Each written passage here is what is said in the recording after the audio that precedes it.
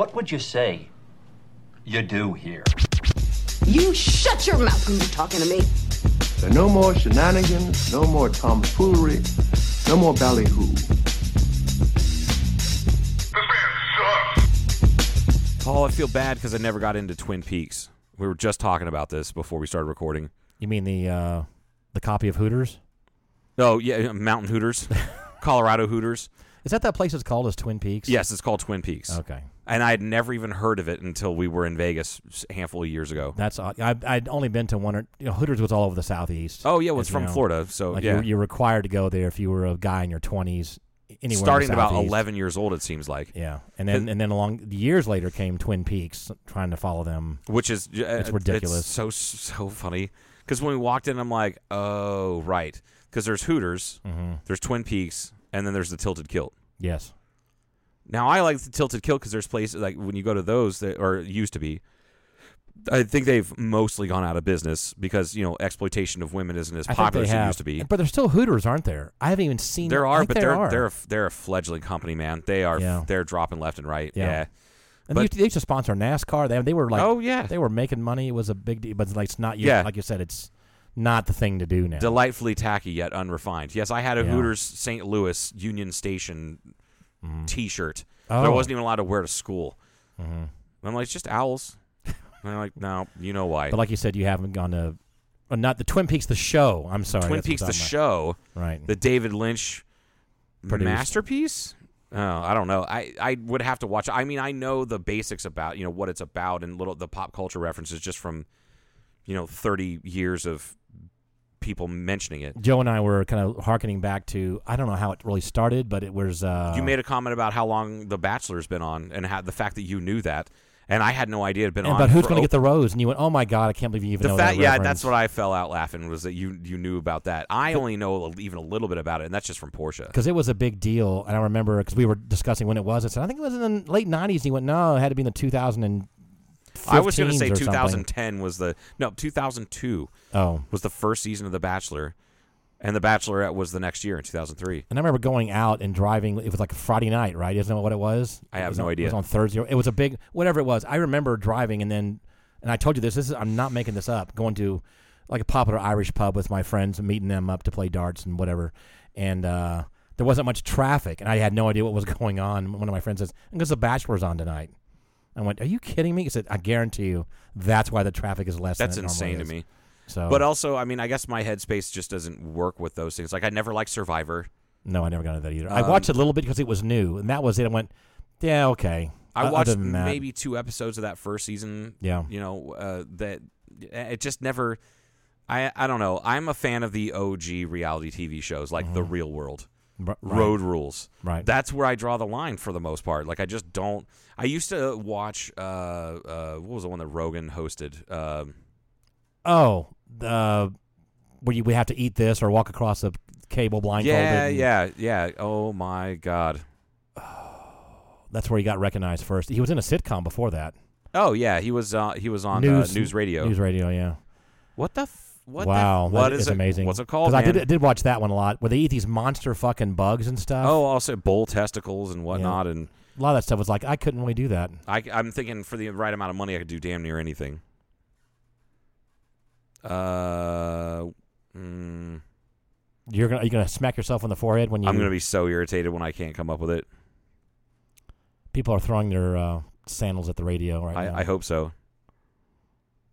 Throwing their chanclas. Waiting on you, Joe. I know. Something Fear Factor. Fear Factor.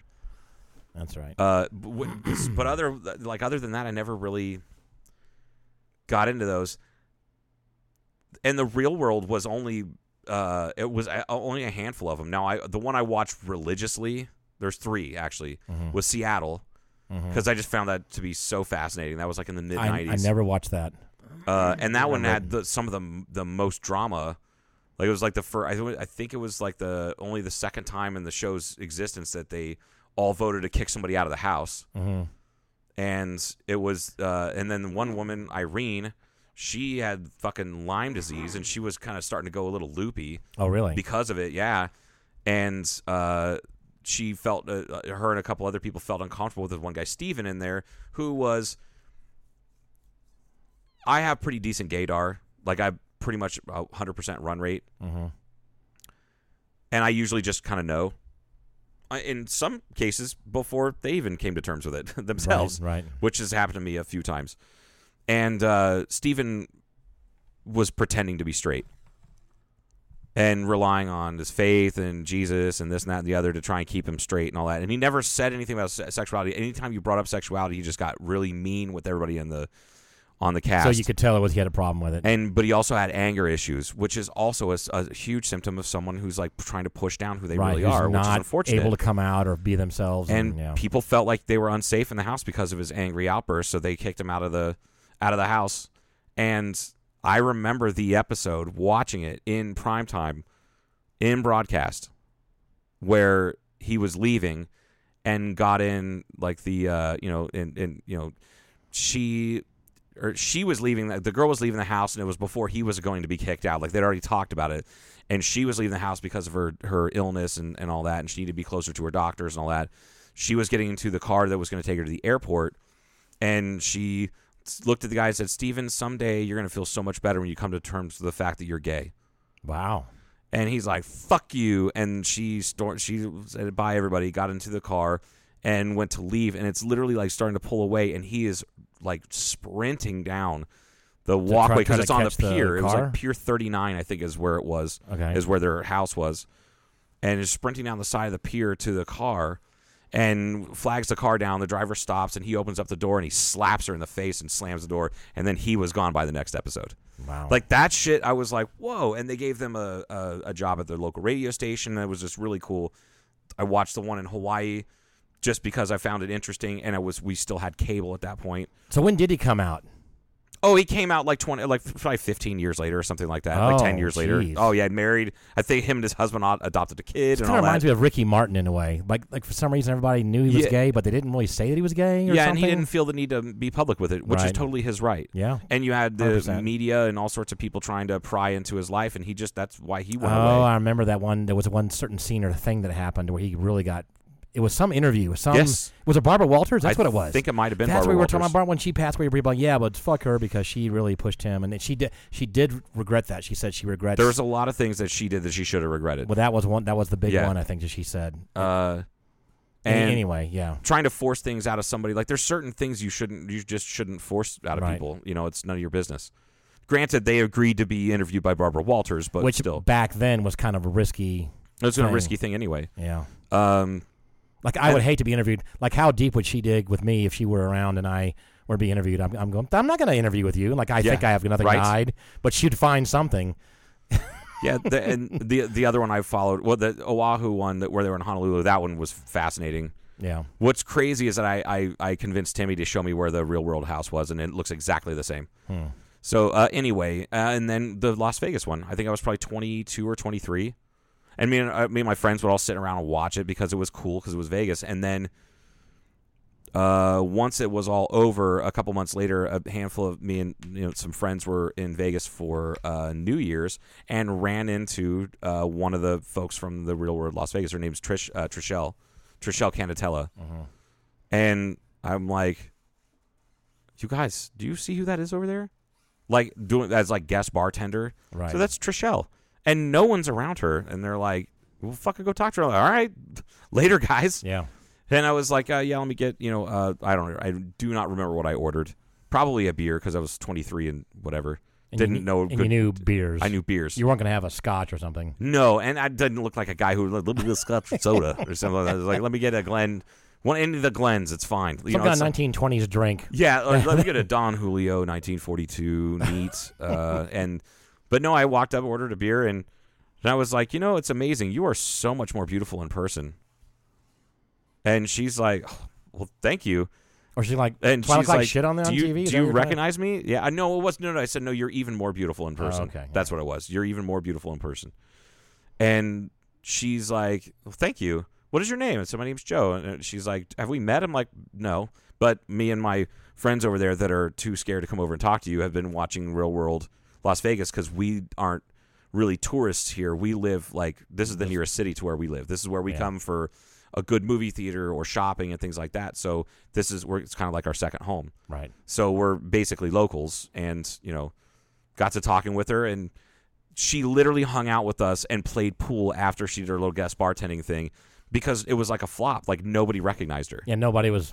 No one there, gave a shit, yeah. even though she was like an internationally, because that Real World is broadcast in like 100 languages around the world. Oh yeah. And I was kind of shocked. And she hung out with us for like an hour, maybe an hour and a half, playing pool, just cutting up, and then comped all of our drinks because none of us were hitting on her. Right. And somewhere there's a picture of me and her that somebody took on their like a disposable camera. Nice. That's how long ago it was. But anyway, that was my trash TV. But we were really talking about. I was going to say I forgot why we started talking about TV shows. I don't know. Before we turned on the mics. Oh, it was low testosterone. Oh, Your testosterone getting lower as men get older, and your estrogen starts to creep up, and then you start watching shit like The Bachelor. Oh, that's where it was. And then watching Yes. The Bachelor and The Bachelorette and crying, and then like, who's gonna get the rose? And we turned on when that was, and then I said, I tell you, my show really was. I told you it was Nip Tuck. Nip Tuck, and you said, which oh man, I love Nip Tuck. I wouldn't call that trash TV, nor would I call that a guilty pleasure. That's one of the best shows ever written, and it's a way of making drama sexy without showing nothing but tits and ass. Right, they had good shadows and stuff. And Yeah, that, like it was because it was on FX, and it was edgy as shit for the Yeah. mid 2000s, man. That I firmly believe FX has never put out a bad show. That's probably they a fair never statement. have. The Shield, Nip Tuck, what else? It's produced by FX, but it's not on FX because that's broadcast. Is The Bear, which I think is the show I tried to get you to get into, but I don't think you ever No, watched it. It was I didn't. about the super or like young chef, like firebrand type who comes back. His brother commits suicide, and he takes over his brother's sandwich shop and kind of is trying to turn it around in Chicago, like in a bad area of Chicago. Incredible show, FX. Okay. Just outstanding. But yeah, man, Nip Tuck. And then we said, and then there was Californication. Yeah, Californication was if Nip Tuck was on Showtime, or Right. HBO or something, because there was a lot of nudity in Californication. And then David Duchovny. That's when we talked about. Then David Duchovny. and then Twin Peaks, and then David Duchovny didn't wait. He was on Twin Peaks. Didn't he play a crossdresser? Yeah. Was that David? Was he on there in the regular? Let's look that up.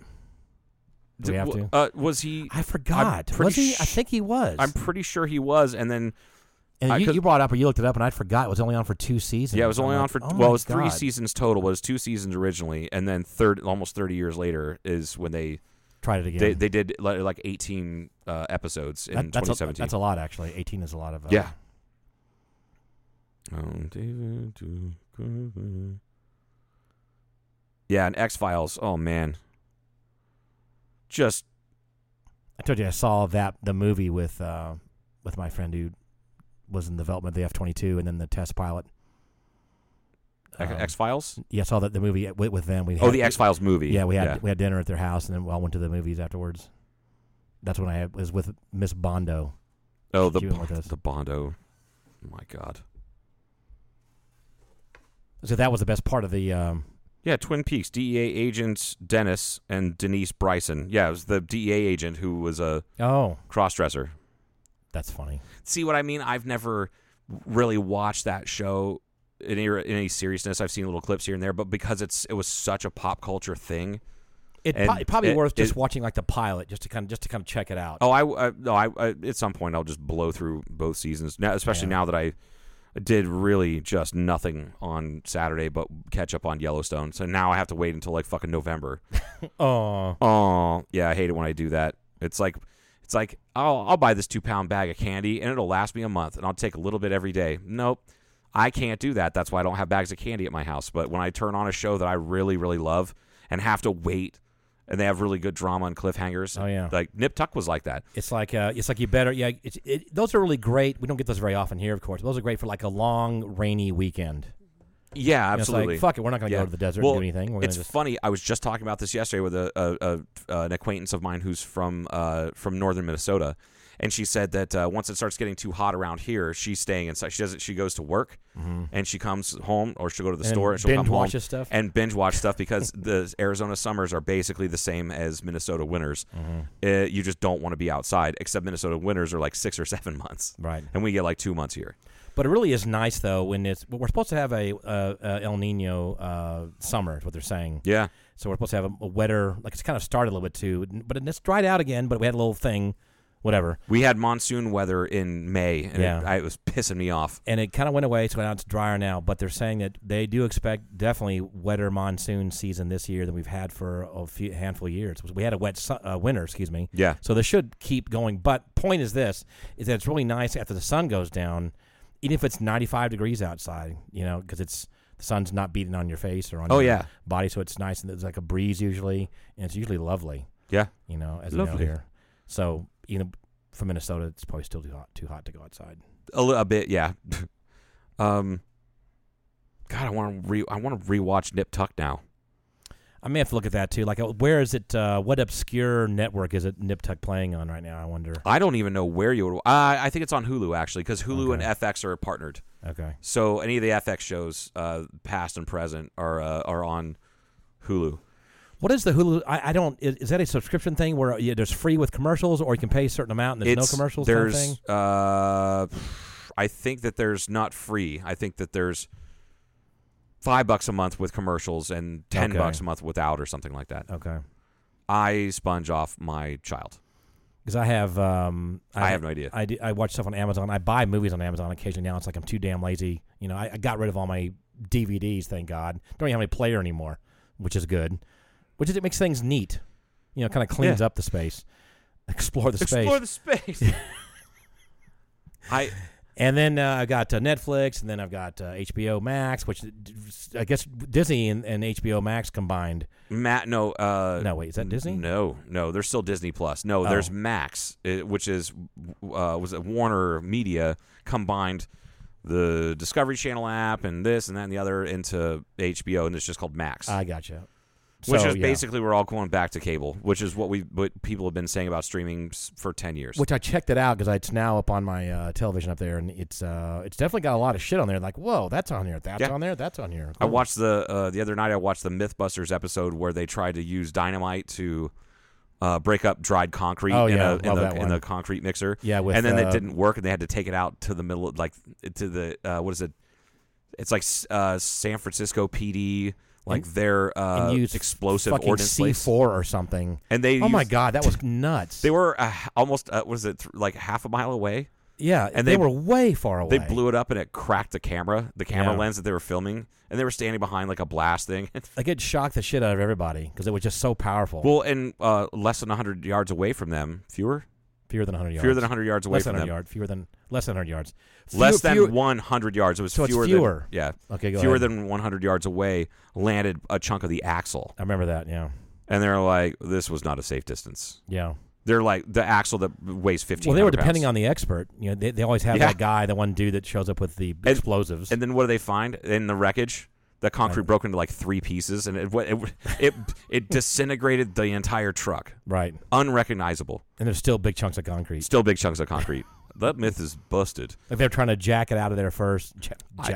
Jack out the concrete. Yeah, they're like, that's not good. And then they're like, so that didn't work. The whole myth is if you let it harden up in there, is the truck no good? That's the point. Is there any way to break it up? Yeah. And they tried to put dynamite, like just threw one stick of dynamite in there on top of the concrete. Did like nothing. It did nothing. It was just loud. Yeah. And then, of course, what is his name? Jamie Heineman. Heineman. Yeah, that guy. He was like, well, I think it's kind of like how if you put a firecracker in your hand and leave your hand open, it's just going to burn you. But if you close your fist around, it'll blow your whole hand off.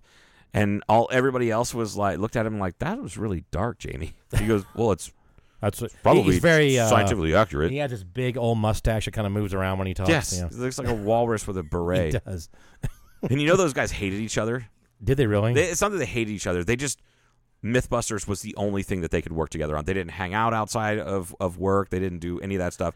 And they argued a lot on the show, and Adam Savage has said that was not scripted. Yeah. That was really us. We had different approaches to things. Well, they did, but it worked, as you know, because if there were like 2 of each one of them, it wouldn't have been as good. It would have been out of control. Correct. And not really functional. Yeah. Or it would have been just so boring and like... And that was, honestly, now that I think about it, the Asian dude on there, Grant Imahara, who passed away, didn't he? Suddenly, out of nowhere. And the chick, the 40 dragster chick, the Yes, hot rod chick. yeah. She was killed in a car wreck. Yeah, she was attempting to break her own land speed record. Yeah, and then Grant Imahara died of some kind of a heart explosion or something Yeah, weird. I think he had a AAA. They had like the Yeah. Widowmaker. Yeah, and out of all the celebrity deaths that have happened in my life, I think that one was the one that really bummed me out because he was so cool on Robot Wars. Oh, yeah, that's where he got to start. Yeah. He was an engineering student that just started making these that robots. that was a cool show. I love that show. When it first came out, it was so rad. It was so just outstanding all the time. Every time you look forward to it. Monster Garage, is that another one? Yeah, Monster Garage is where they said, all right, we gotta. Here's the scrapyard. Here's the welders and a machine shop. Oh, Make this thing do this. Right. The ow. Oh, did you get a cramp? You need a banana? No. I got a splinter. The Oh shit! In your foot? Yeah, it's okay. The what was the? They would make a Monster Garage. I forgot what the goals were. It was like to make a. You'd have to lift like this like thing a and boat, do like this. a pontoon boat or something out of this pile of stuff. shit or Yes. something. Things like that. Right? It was a task. You had to do. You had to take the stuff available to you and complete this task. And it was always something that ran or did something. Yep. And I remember my friend Shane, who went on to become a very successful mechanical engineer. He owns his own engineering firm in, I think he's outside of Oshkosh. I know he's in Wisconsin, but he's the guy I told you that when he was in engineering school, came up with the idea. He said, when I own my own firm, I'm going to call it BFH Engineering. Because there's nothing... fucking... Hammer. Because there's nothing you can't fix with a big fucking hammer. Yeah. And I've always found that to be funny. But we used to watch Monster Garage because he had that mechanical engineer kind of mind, and pick it apart. Like, they should have done this, they should have done that, and this and that and the other. Man, at the German aircraft factory, they were loading up an airplane in a container, and I was kind of helping them. And I knew a little bit of German, not very much at that point yet. I had just got started there, and they were trying to get a bolt through a thing that was holding this trailer down or something like that, and they were going back and forth about how they were going to do it, and they're in German, and I know about every 10th word. But then I heard someone said "große Hammer," like a bigger and hammer. I started laughing, and they looked at me like, "You know?" I said, "I can tell big hammer because we have the same thing." And everybody just was cracking up, and I said, "Yeah, it's pretty common." It's like that is a universal theme amongst engineering types. Is like sometimes you just need a große Hammer. That's funny as hell. Okay, so maybe I've watched more reality TV than I thought. I watched those were good though when they first. Now there's just so much stuff on everywhere. On YouTube, it's got everything on it too, and you know what I mean. It's when those first came out on cable, but they were really good. Just what it boils down to is the purest form of any sort of new kind of entertainment or media is always more interesting than the facsimile that comes later. Yes. Yep. Like oh God. I think Mythbusters was an accident or something like that in a way. I don't think they really.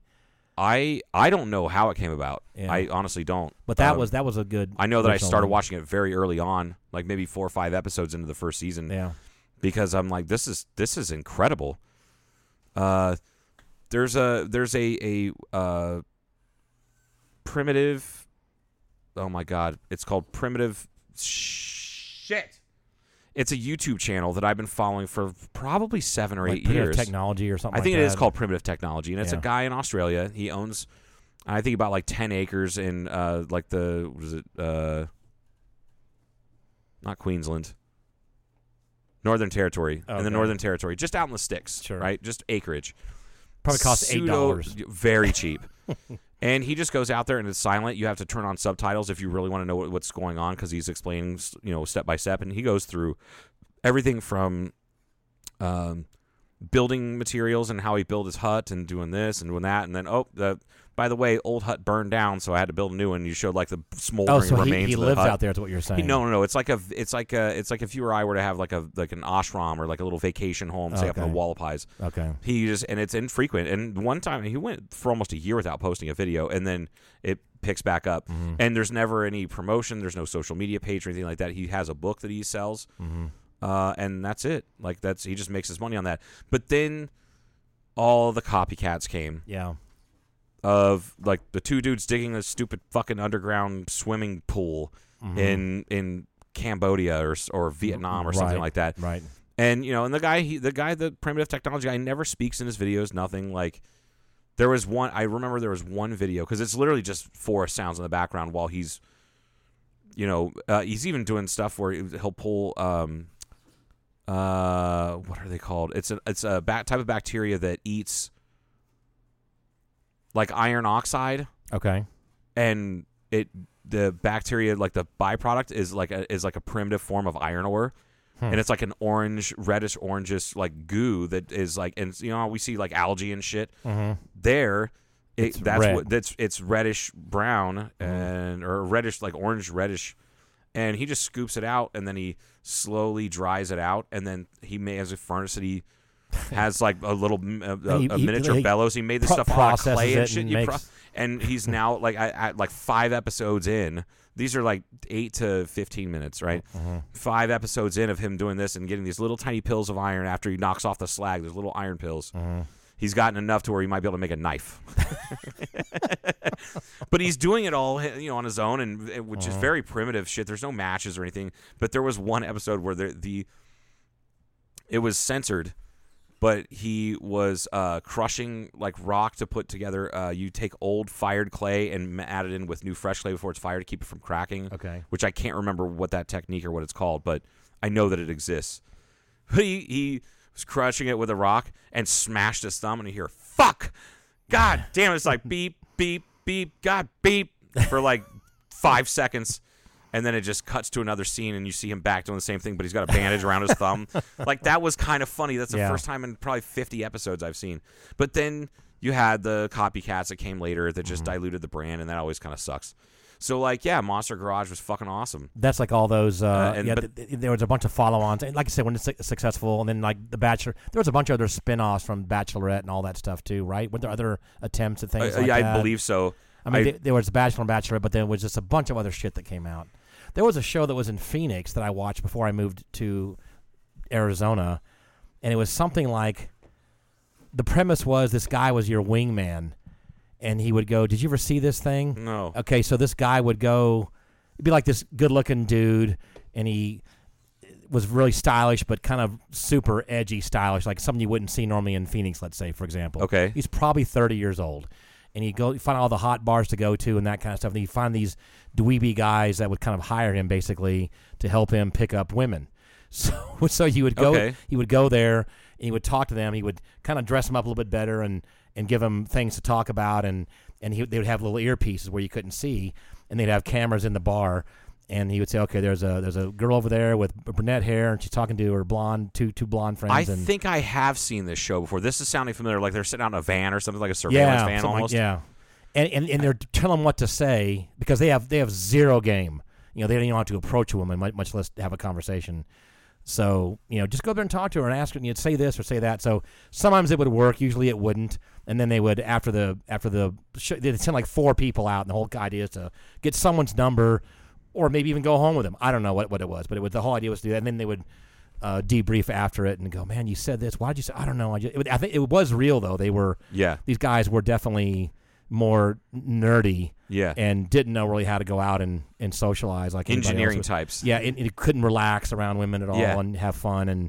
And like they always had some kind of affectation that would be a thing. Like this guy always had like a big, weird, kind of funky hat that maybe Tom Petty might wear or something like that, Oh, God. And that would be the conversation starter. He said, you got to have some kind of a conversation starter. You got to have something for women to look, to approach, to even say something. To set you apart from the other. Right. So that was one of the things that he would always do, but I can't remember the name of that show. This kind of sounds like... it was on like 2 or 3 seasons at least. Did you ever see the movie Crazy Stupid Love? I know of it, but I don't. Oh, know. Paul, you need to watch it. Do I really need to watch it? Yes, really? you do, because it's fucking hilarious. Okay. It's one of the funniest, because it's not a standard rom-com. Yes, there's comedy, and yes, there's romance in it, but it's not a rom-com. Mm-hmm. And it, Steve Carell is like almost divorced, like he's separated, freshly separated. Like the opening, I'll give you the opening scene. Mm-hmm. Opening scene is Steve Carell and his wife, who's played by Julianne Moore, who's one of my favorite actresses. They're sitting at dinner. It's an anniversary dinner, having a nice conversation, but it's like the banality of the conversation. Like you can just kind of taste it. Mm-hmm. And you can tell they've been married for like 20 years or whatever, 25 years. And she's sitting there just listening to him on and on and on and on and on about some stupid shit at work that she doesn't care about. And she goes, "I want a divorce." That's the opening scene. The first like 2 minutes of the movie.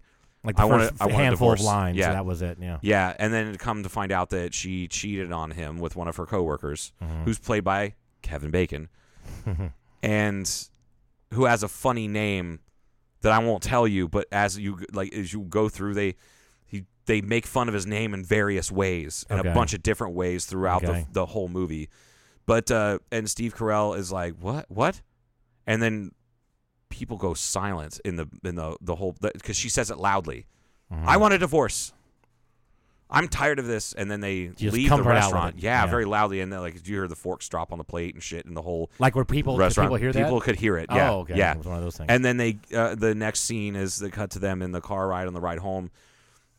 And she's like, I'm sorry to do this to you. I just need this. And then I slept with the guy. And then he's like, please stop talking. Please stop talking. Just please. I could see Steve Carell. Please stop talking. If you don't stop talking, I'm getting out of the fucking car. Stop talking. Stop talking. She keeps on. And he just, in their neighborhood, like a few blocks from their house, he just opens up the door and just tumbles out. Wow. That's how it starts. Like, this is such a hilarious And she's in the movie. right-hand seat trying to control the car now? She's in the left seat. Oh, she was driving. She was driving. Oh, okay. And he bailed. Bailed okay. out, yeah. And he's like this guy who got married at like 18 because he knocked up his girlfriend. Sound familiar? But, and he just and went through all the motions like you're supposed to do. So once he's become newly single, he runs into this guy. He's getting drunk at a neighborhood bar like every night. Okay. And this guy comes in, and it's Ryan. Oh my God. Ryan Gosling. Oh, shit. I didn't say that because I thought, it's going to be Ryan Gosling? Yeah, it's Ryan. Exactly. Yeah. There's Ryan Gosling, and he's like super suave, well-dressed, just well-built ladies' man, walks in, and he's just straight up hitting on people. Mm-hmm. And then finally, like, he walks over to Steve Carell and goes, "Man, I see you in here every night. You're drinking your goddamn cranberry and vodka. You got a suit that is not the right cut for you, nor has it been a cut that's been fashionable in 20 years. Mm-hmm. All I hear you doing is trying to hit on the bartender, or if it's a male bartender, you're just drowning your sorrows, and he has to listen to you. What's your problem?" And they end up becoming friends, and this guy teaches Steve Carell how to dress. Okay. Takes him out shopping. He's like, "Give me your credit cards. We're gonna buy you some new clothes." Mm-hmm. That sounds fun. Yeah, right. And give me your credit cards. We're gonna buy you some new clothes. And they're at the mall, and he pulls out. And, Ryan Gosling's just dressed to the nines. Like, everything just really fits. Perfect. Yeah. Custom tailored shit. Mm-hmm. He goes, "All right, Cal, let's see your credit cards. Let's go. I assume you have good credit because, well, you own a house, you've been married for 25 years, and you've never gone anywhere and done anything with your life." I was like, I'm telling you, this is right up your alley. Which is the vast majority of people, kind of, sort of, yes. Right, which is kind of why it spoke to me a bit, and so Steve Carell pulls his wallet out of his like. It's like a diners club or something like this? No, he's wearing like cargo pants and a polo shirt, shit. and Okay.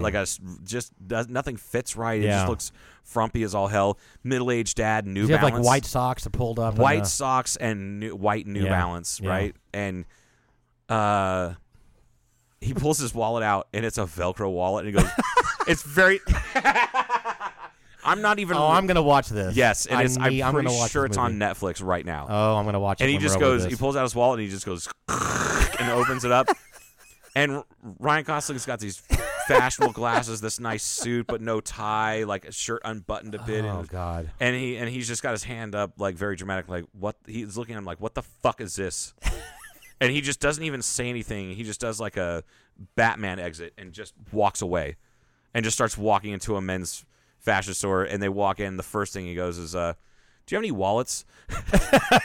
That's the first thing. He's like, now take all your fucking credit cards out. Throw that wallet in the trash.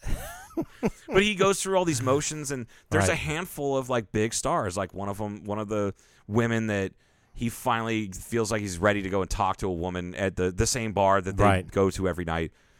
But he's looked good now. Or he's looked good. He got a suit that fits right, and he's just dressed better well, haircut and stuff, and much better haircut. A wallet that doesn't go, like that. All of that. And it's Marissa Tomei. She has like a bit role. Okay. Where she's like this, like it.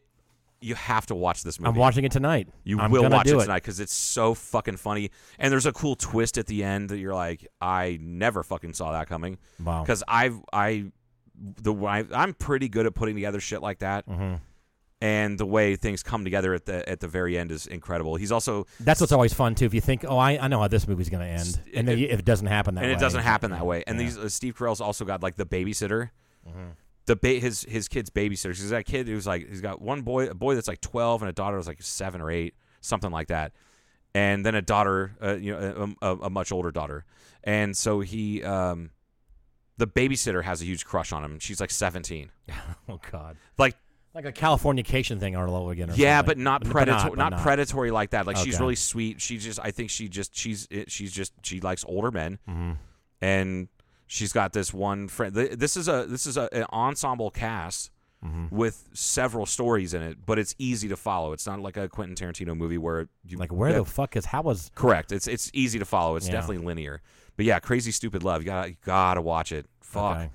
But it's almost like watching a reality show, kind of like what you were talking about, where Ryan Gosling's character is getting Steve Carell, like teaching him how.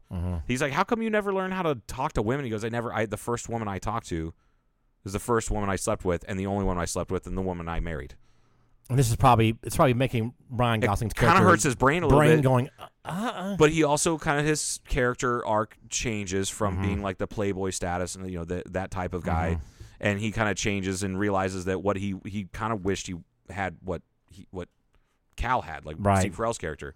It's a really fantastic movie, and I had to be convinced to watch it because I think it came out in like 2011, maybe 2012. The last ride at that point when one of my coworkers said, "Hey, you really need to watch this movie because it's fucking hilarious, and I know you'll love it." And I'm like, I think I'm good on Ryan Gosling movies right now because I had literally just watched The Notebook. with a girlfriend of mine, like maybe 6 months before, which I still haven't seen, by the way. It's a great movie. It really is, and I mean, it's very easy for manly men to really trash it, but it really is a sweet movie. It's kind of fucked up, but just like any other. Whatever that writer's name is, I have an autographed book. I don't know. I have an autographed book by the guy, but anyway, there's always some level of tragedy in every single one of his books that have been turned into movies, which is almost all of his books have been turned into movies, like Michael Crichton. But anyway, like I don't really want to watch this, and she goes, "I'm telling you right now, you have to fucking watch it." So I found it online, and I think it was on Netflix at the time. So I just turned it on one night when I knew I was going to be interrupted, and I'm like I said, it had me within 3 minutes, and I'm like, oh shit, this never happens to me with a movie. You had me on I Want a Divorce. Yeah, I Want a Divorce, and then him getting out of falling out of the car because he didn't want to. He just jumped out of the car. I can't listen to you anymore. No, I could see that. You know what I mean? I could see if you've just been hit with all that shit. Yeah, and then. Whoever's talking is just not going to stop. Will not shut up. Yeah. You can't punch her in the face, so you're going to just leave. Right, exactly. So just exit the vehicle, so to speak. Yeah. Anyway, hey, let's take a break. Let's do that. All right, we'll be back.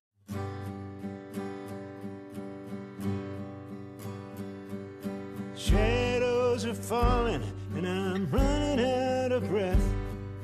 Keep me in your heart for a while.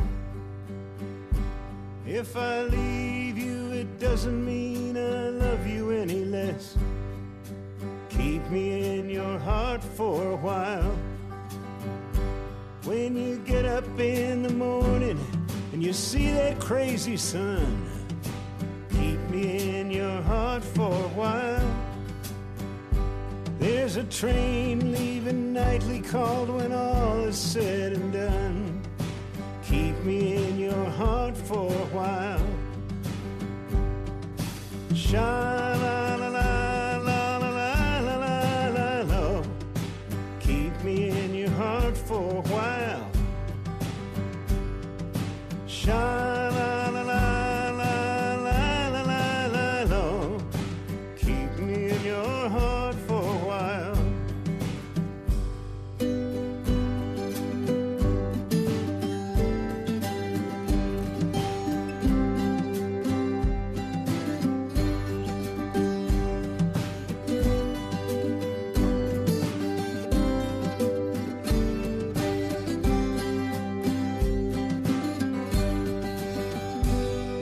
Sometimes when you're doing simple things around the house, maybe you'll think of me and smile. You know I'm tied to you like the buttons on your blouse. Keep me in your heart for a while. Hold me in your thoughts, take me to your dreams, touch me as I fall into view. And when the winter comes, keep the fires lit, and I will be right next to you. Engine drivers headed north to Pleasant Stream. Keep me in your heart for a while. These wheels keep turning, but they're running out of steam. Keep me in your heart for a while. Sha-la-la-la-la-la-la-la-la. Keep me in your heart for a while. Sha-la-la-la-la-la-la-la. Keep me in your heart for a while.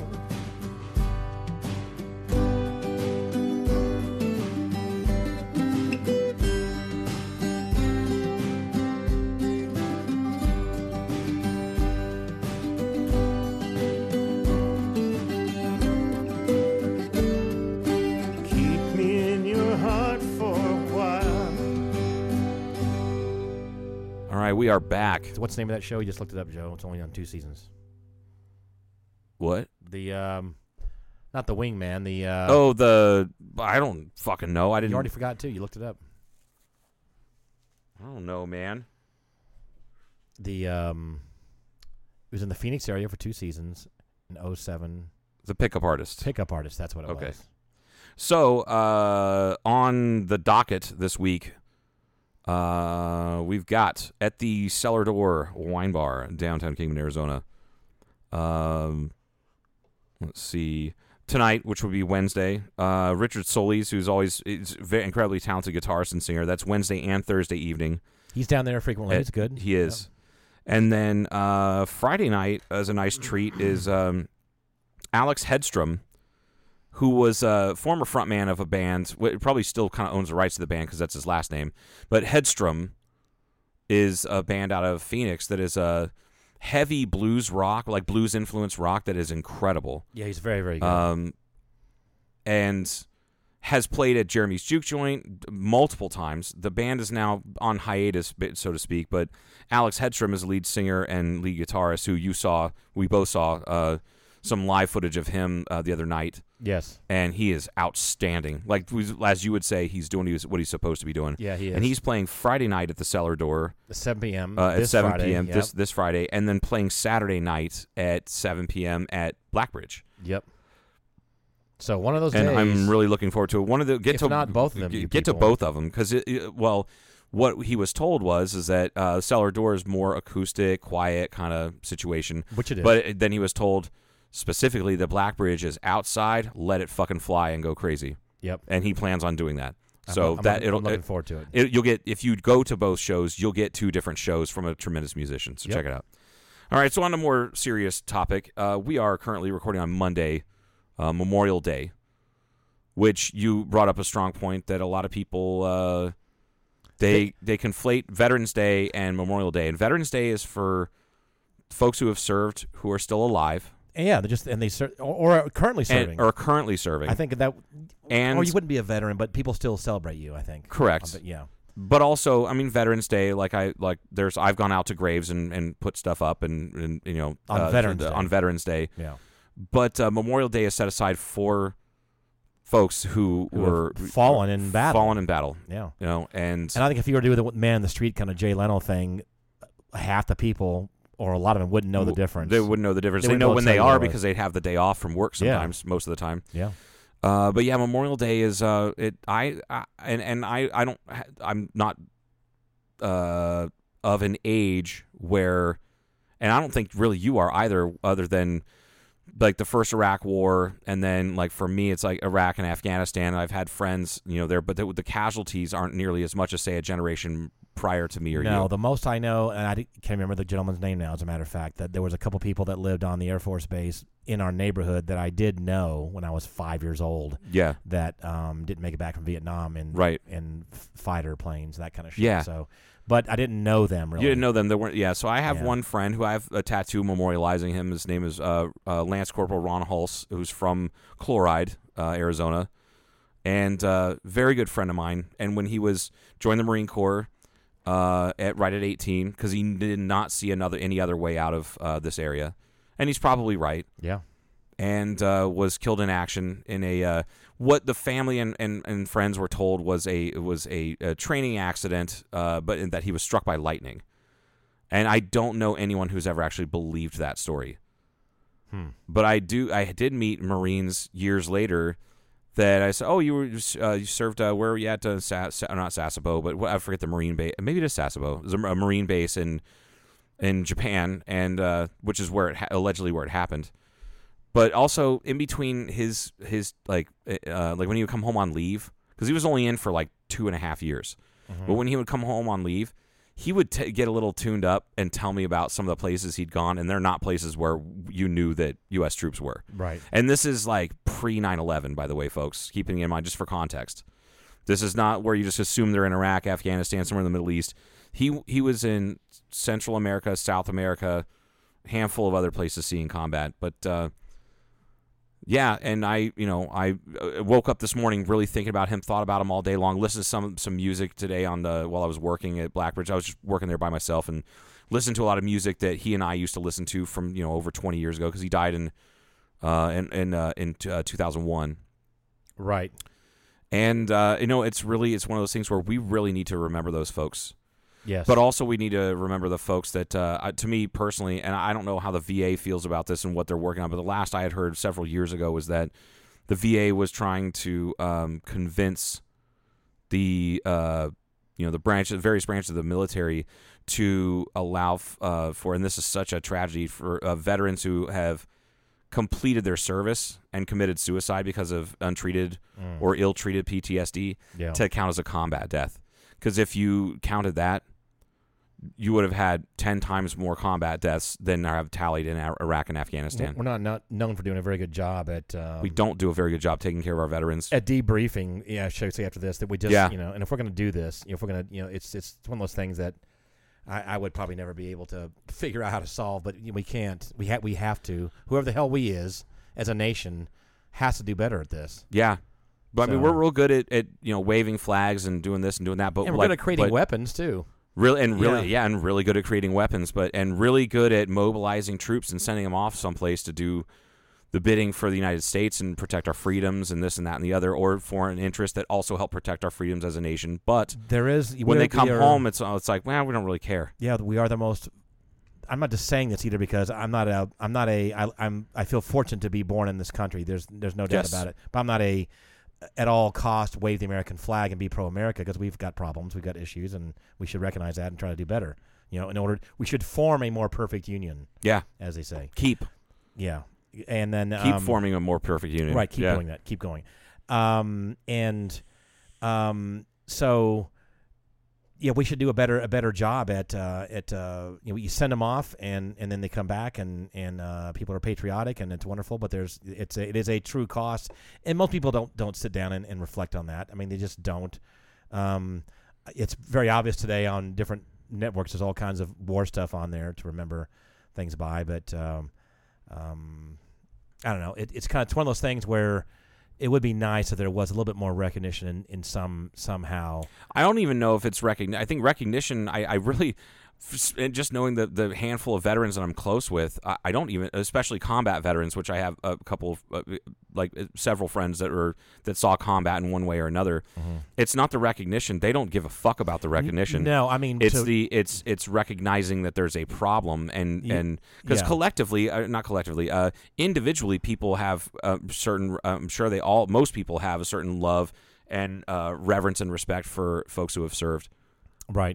And for the folks that gave their lives, for the freedoms that we all get to enjoy, but also, but they're, as a group, there's no cohesion there. I still don't quite understand it, but also I guess I'm part of the problem because I haven't formed any sort of group to, storm into a VA office or talk to my congressman or senator or whatever, and get some sort of change elicited. But I know that multiple presidents for years have tried. Right. I didn't know that the VA didn't take care of veterans until my stepfather, who's a Navy vet. I didn't know that the VA really doesn't do a very good job until I asked him why he didn't go. Like, why do you pay for health insurance through the company that you work for?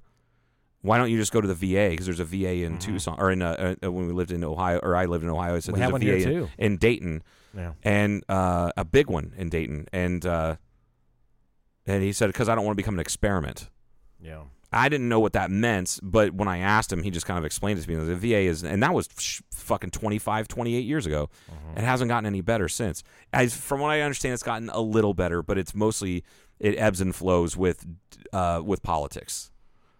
Like, they'll get thrown a chunk of money to do this, and then it just kind of peters out until that, because that's one of those, you'll tack on funding for the VA onto something to make you look good so you get reelected. It should be just whatever tiny percent or whatever it would be on an ongoing basis. Yeah. Period. Yeah, and you shouldn't have to have all these nonprofits No. raising money. It should be the feds, but it's not, which is why I do everything I can to support those nonprofits, especially one of my favorites is the Wounded Warrior Project. There's also you have a trophy from them.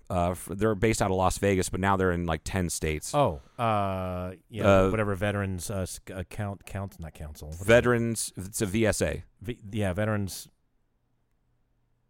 Veterans Sporting Alliance. That's it.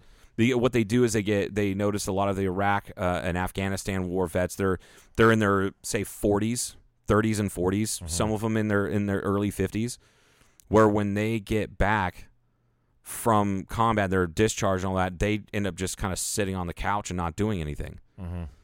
They're they get some sort of disability check or something like that, and then a lot of the combat veterans, and this is one of the guys from the VSA, when they first set up that first cornhole tournament for their charity at Blackbridge years ago, he was telling me that I said, give me the pitch. What are you guys all about? And he said, basically, we do whatever we can to get them off the couch, because those guys, they were so stimulated from combat for so long that they don't know how to reintegrate into society. Right. So a lot of them will sit at home and they'll play like really graphic, violent online video games with other vets that are going through the same thing. Sure. They sit around, they drink, they take pills, all sorts of shit. All they do is play the violent video games, or they do this or that, or they'll go out and get drunk and get into bar fights because it produces that same rush. Sure. And what they do is they do some more healthy alternatives, like teaching them mountain climbing, rope courses. B.J. Baldwin, who's a well-known trophy truck driver, he's based out of Las Vegas. When he's doing practice runs with his trophy truck or any one of his other vehicles or just his personal truck out in the desert, he'll take these guys and put them in the passenger seat and just give them a ride of their fucking life. Right. And he does it, and he doesn't even take money from the VSA because he's rich. Like, he's like 4-time world champ and off-road racing and shit like that. So, but there needs to be, and these are little areas where people are doing good with it and doing a good job, but it's not near enough. And not even close to it. They should know that we're having every year we're getting this many veterans. Yeah. Now we're talking about veterans until Memorial Day, but we're getting this many veterans that have been through combat. This is what the rate is. This is how many they are. So we're going to have to deal with this amount. There should be money set up for that specifically. So once they're out, before they kind of go into the real world, go in and figure some kind of a interface between what they were experiencing and normal life, whatever you want to call that. to trans into it. What do you want to call it? Transverse, trans something. Transition. Thank you, transition into it. And I mean, it doesn't exist, like you said. It doesn't. That's really astounding that it doesn't. If you knowing what we know now about the cost that this is on your psyche and the rest of your life, it's terrible that it's not. Maybe there are programs out there, but they're just underfunded. They're underfunded, and it's just not enough, you know. But another thing that needs to be talked about specifically on Memorial Day is the actual casualties. Yeah. And going back to, I don't know the numbers for the casualties for the Revolutionary War, but I know that the American Civil War was in excess of 200,000. Yeah, it was a lot more than on that, both. I think, That's an estimate because they didn't keep a lot track. So a little history thing. The first national observance of Memorial Day occurred on May 31st, 1868, then known as Decoration Day.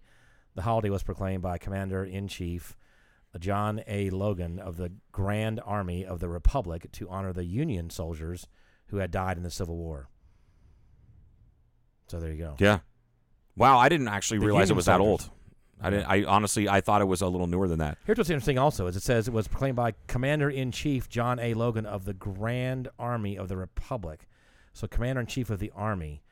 That I'm a little bit confused with that because I don't know enough about military history, but the president is known as the Commander-in-Chief of the United States now. So I don't know maybe this is was he also known as the Commander-in-Chief as the first president? Wasn't well, I'm really showing what I don't know. Yeah, it wasn't like George Washington. George Washington was declared the commander general of the armies. Okay, and I think he's the only one that has that. Okay, because we only had the armies then. So immediately thereafter, though, were they called? Maybe they didn't have a commander-in-chief per se. Maybe they didn't call the president commander-in-chief until after that. Yeah, I'm not after sure. this, maybe even. So I don't. That's a little bit of side note, but anyway. Yeah. Anyhow, it's been around for 150 years or something now. Yeah. I guess. So, on Monday, it's nice to. And it's unfortunate. We should have said something about this last week, and it just slipped my mind. Yeah. But when people are out there, and I hope folks now saying past tense that while you're enjoying your barbecues and the day off from work, if you got the day off, you were fortunate enough to have the day off, that you just remember the reason for that day. Well, and people will have, because usually you really, really don't, and it's hard to really think about it anyway unless you've known somebody or you were in the military and you know people that had died, and then you're living here now. So it's really tough to identify. But people have their barbecues. They might have a red, white, and blue cake. Right. But no one's really thinking about it. Yeah. Oh, cool. It's a flag cake. And it's cool. a flag cake. They and sometimes you get lost in all that patriotism and remember that there's a real human cost to that. And it wasn't just like I never met my grandpa Williamson, but I know that his older brother was serving on the USS Arizona and died in Pearl Harbor. Mm-hmm. I maybe told me that. Knew that and somehow forgot that fact until I got to visit Pearl Harbor and go to the USS Arizona, and I thought, holy shit, I've completely forgot about that. Just like spaced it for some reason. I completely spaced it. Yeah. That guy never married, never had kids. He never got a chance to live a full life. He died at, I think, 24 or something like that, 23. Mm-hmm.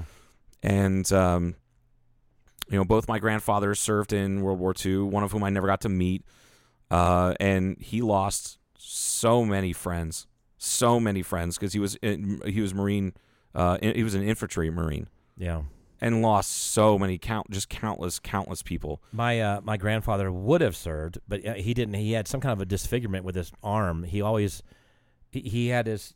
I don't know what was wrong with his arm. I mean, he almost had like no muscle on his bicep, and his arm was permanently in a fixed position. Oh. Or something odd like that. I'm going to try to find a photograph of him and see if I can show you. Like his shirts would be long enough to where you wouldn't really see it, right? Like a short sleeve. I don't know why I'm going off on this, but anyway, that's why. But he was part of the auxiliary. The West Coast had a bunch of police people because waiting for the Japanese to come attack. That kind of thing. But anyway, that's why he was not in the middle. Otherwise, he would have been gotten drafted. But he was, and he really was. It wasn't just, my feet hurt. Right. There was a real. Yeah. There's no way he could have held a rifle or done any. Correct. I guess he could have done some paperwork, I suppose, but. Yeah, but the thing is, you're still a trained fighter. You're supposed to be an able-bodied trained fighter. Yeah. So, like, when And everybody he's else not. is He exhausted, wasn't. even the paper pushers go out and fire a rifle. Yeah. Yeah, and my mom told me that she thought it felt like, she said it probably wasn't that often, as often as she remembered, but it felt like when she was in high school, it was every week there was a new report of somebody from Troy, Ohio that was killed in Vietnam. Mm-hmm. People who and you know, my mom graduated in 1972, and she also started kindergarten when she was or started first grade when she was 5. So she was quite a bit young. Well, she was a year younger than anybody else in her class, at least, right? So it was all old, like it was her older sister and sisters and her brother's friends that died.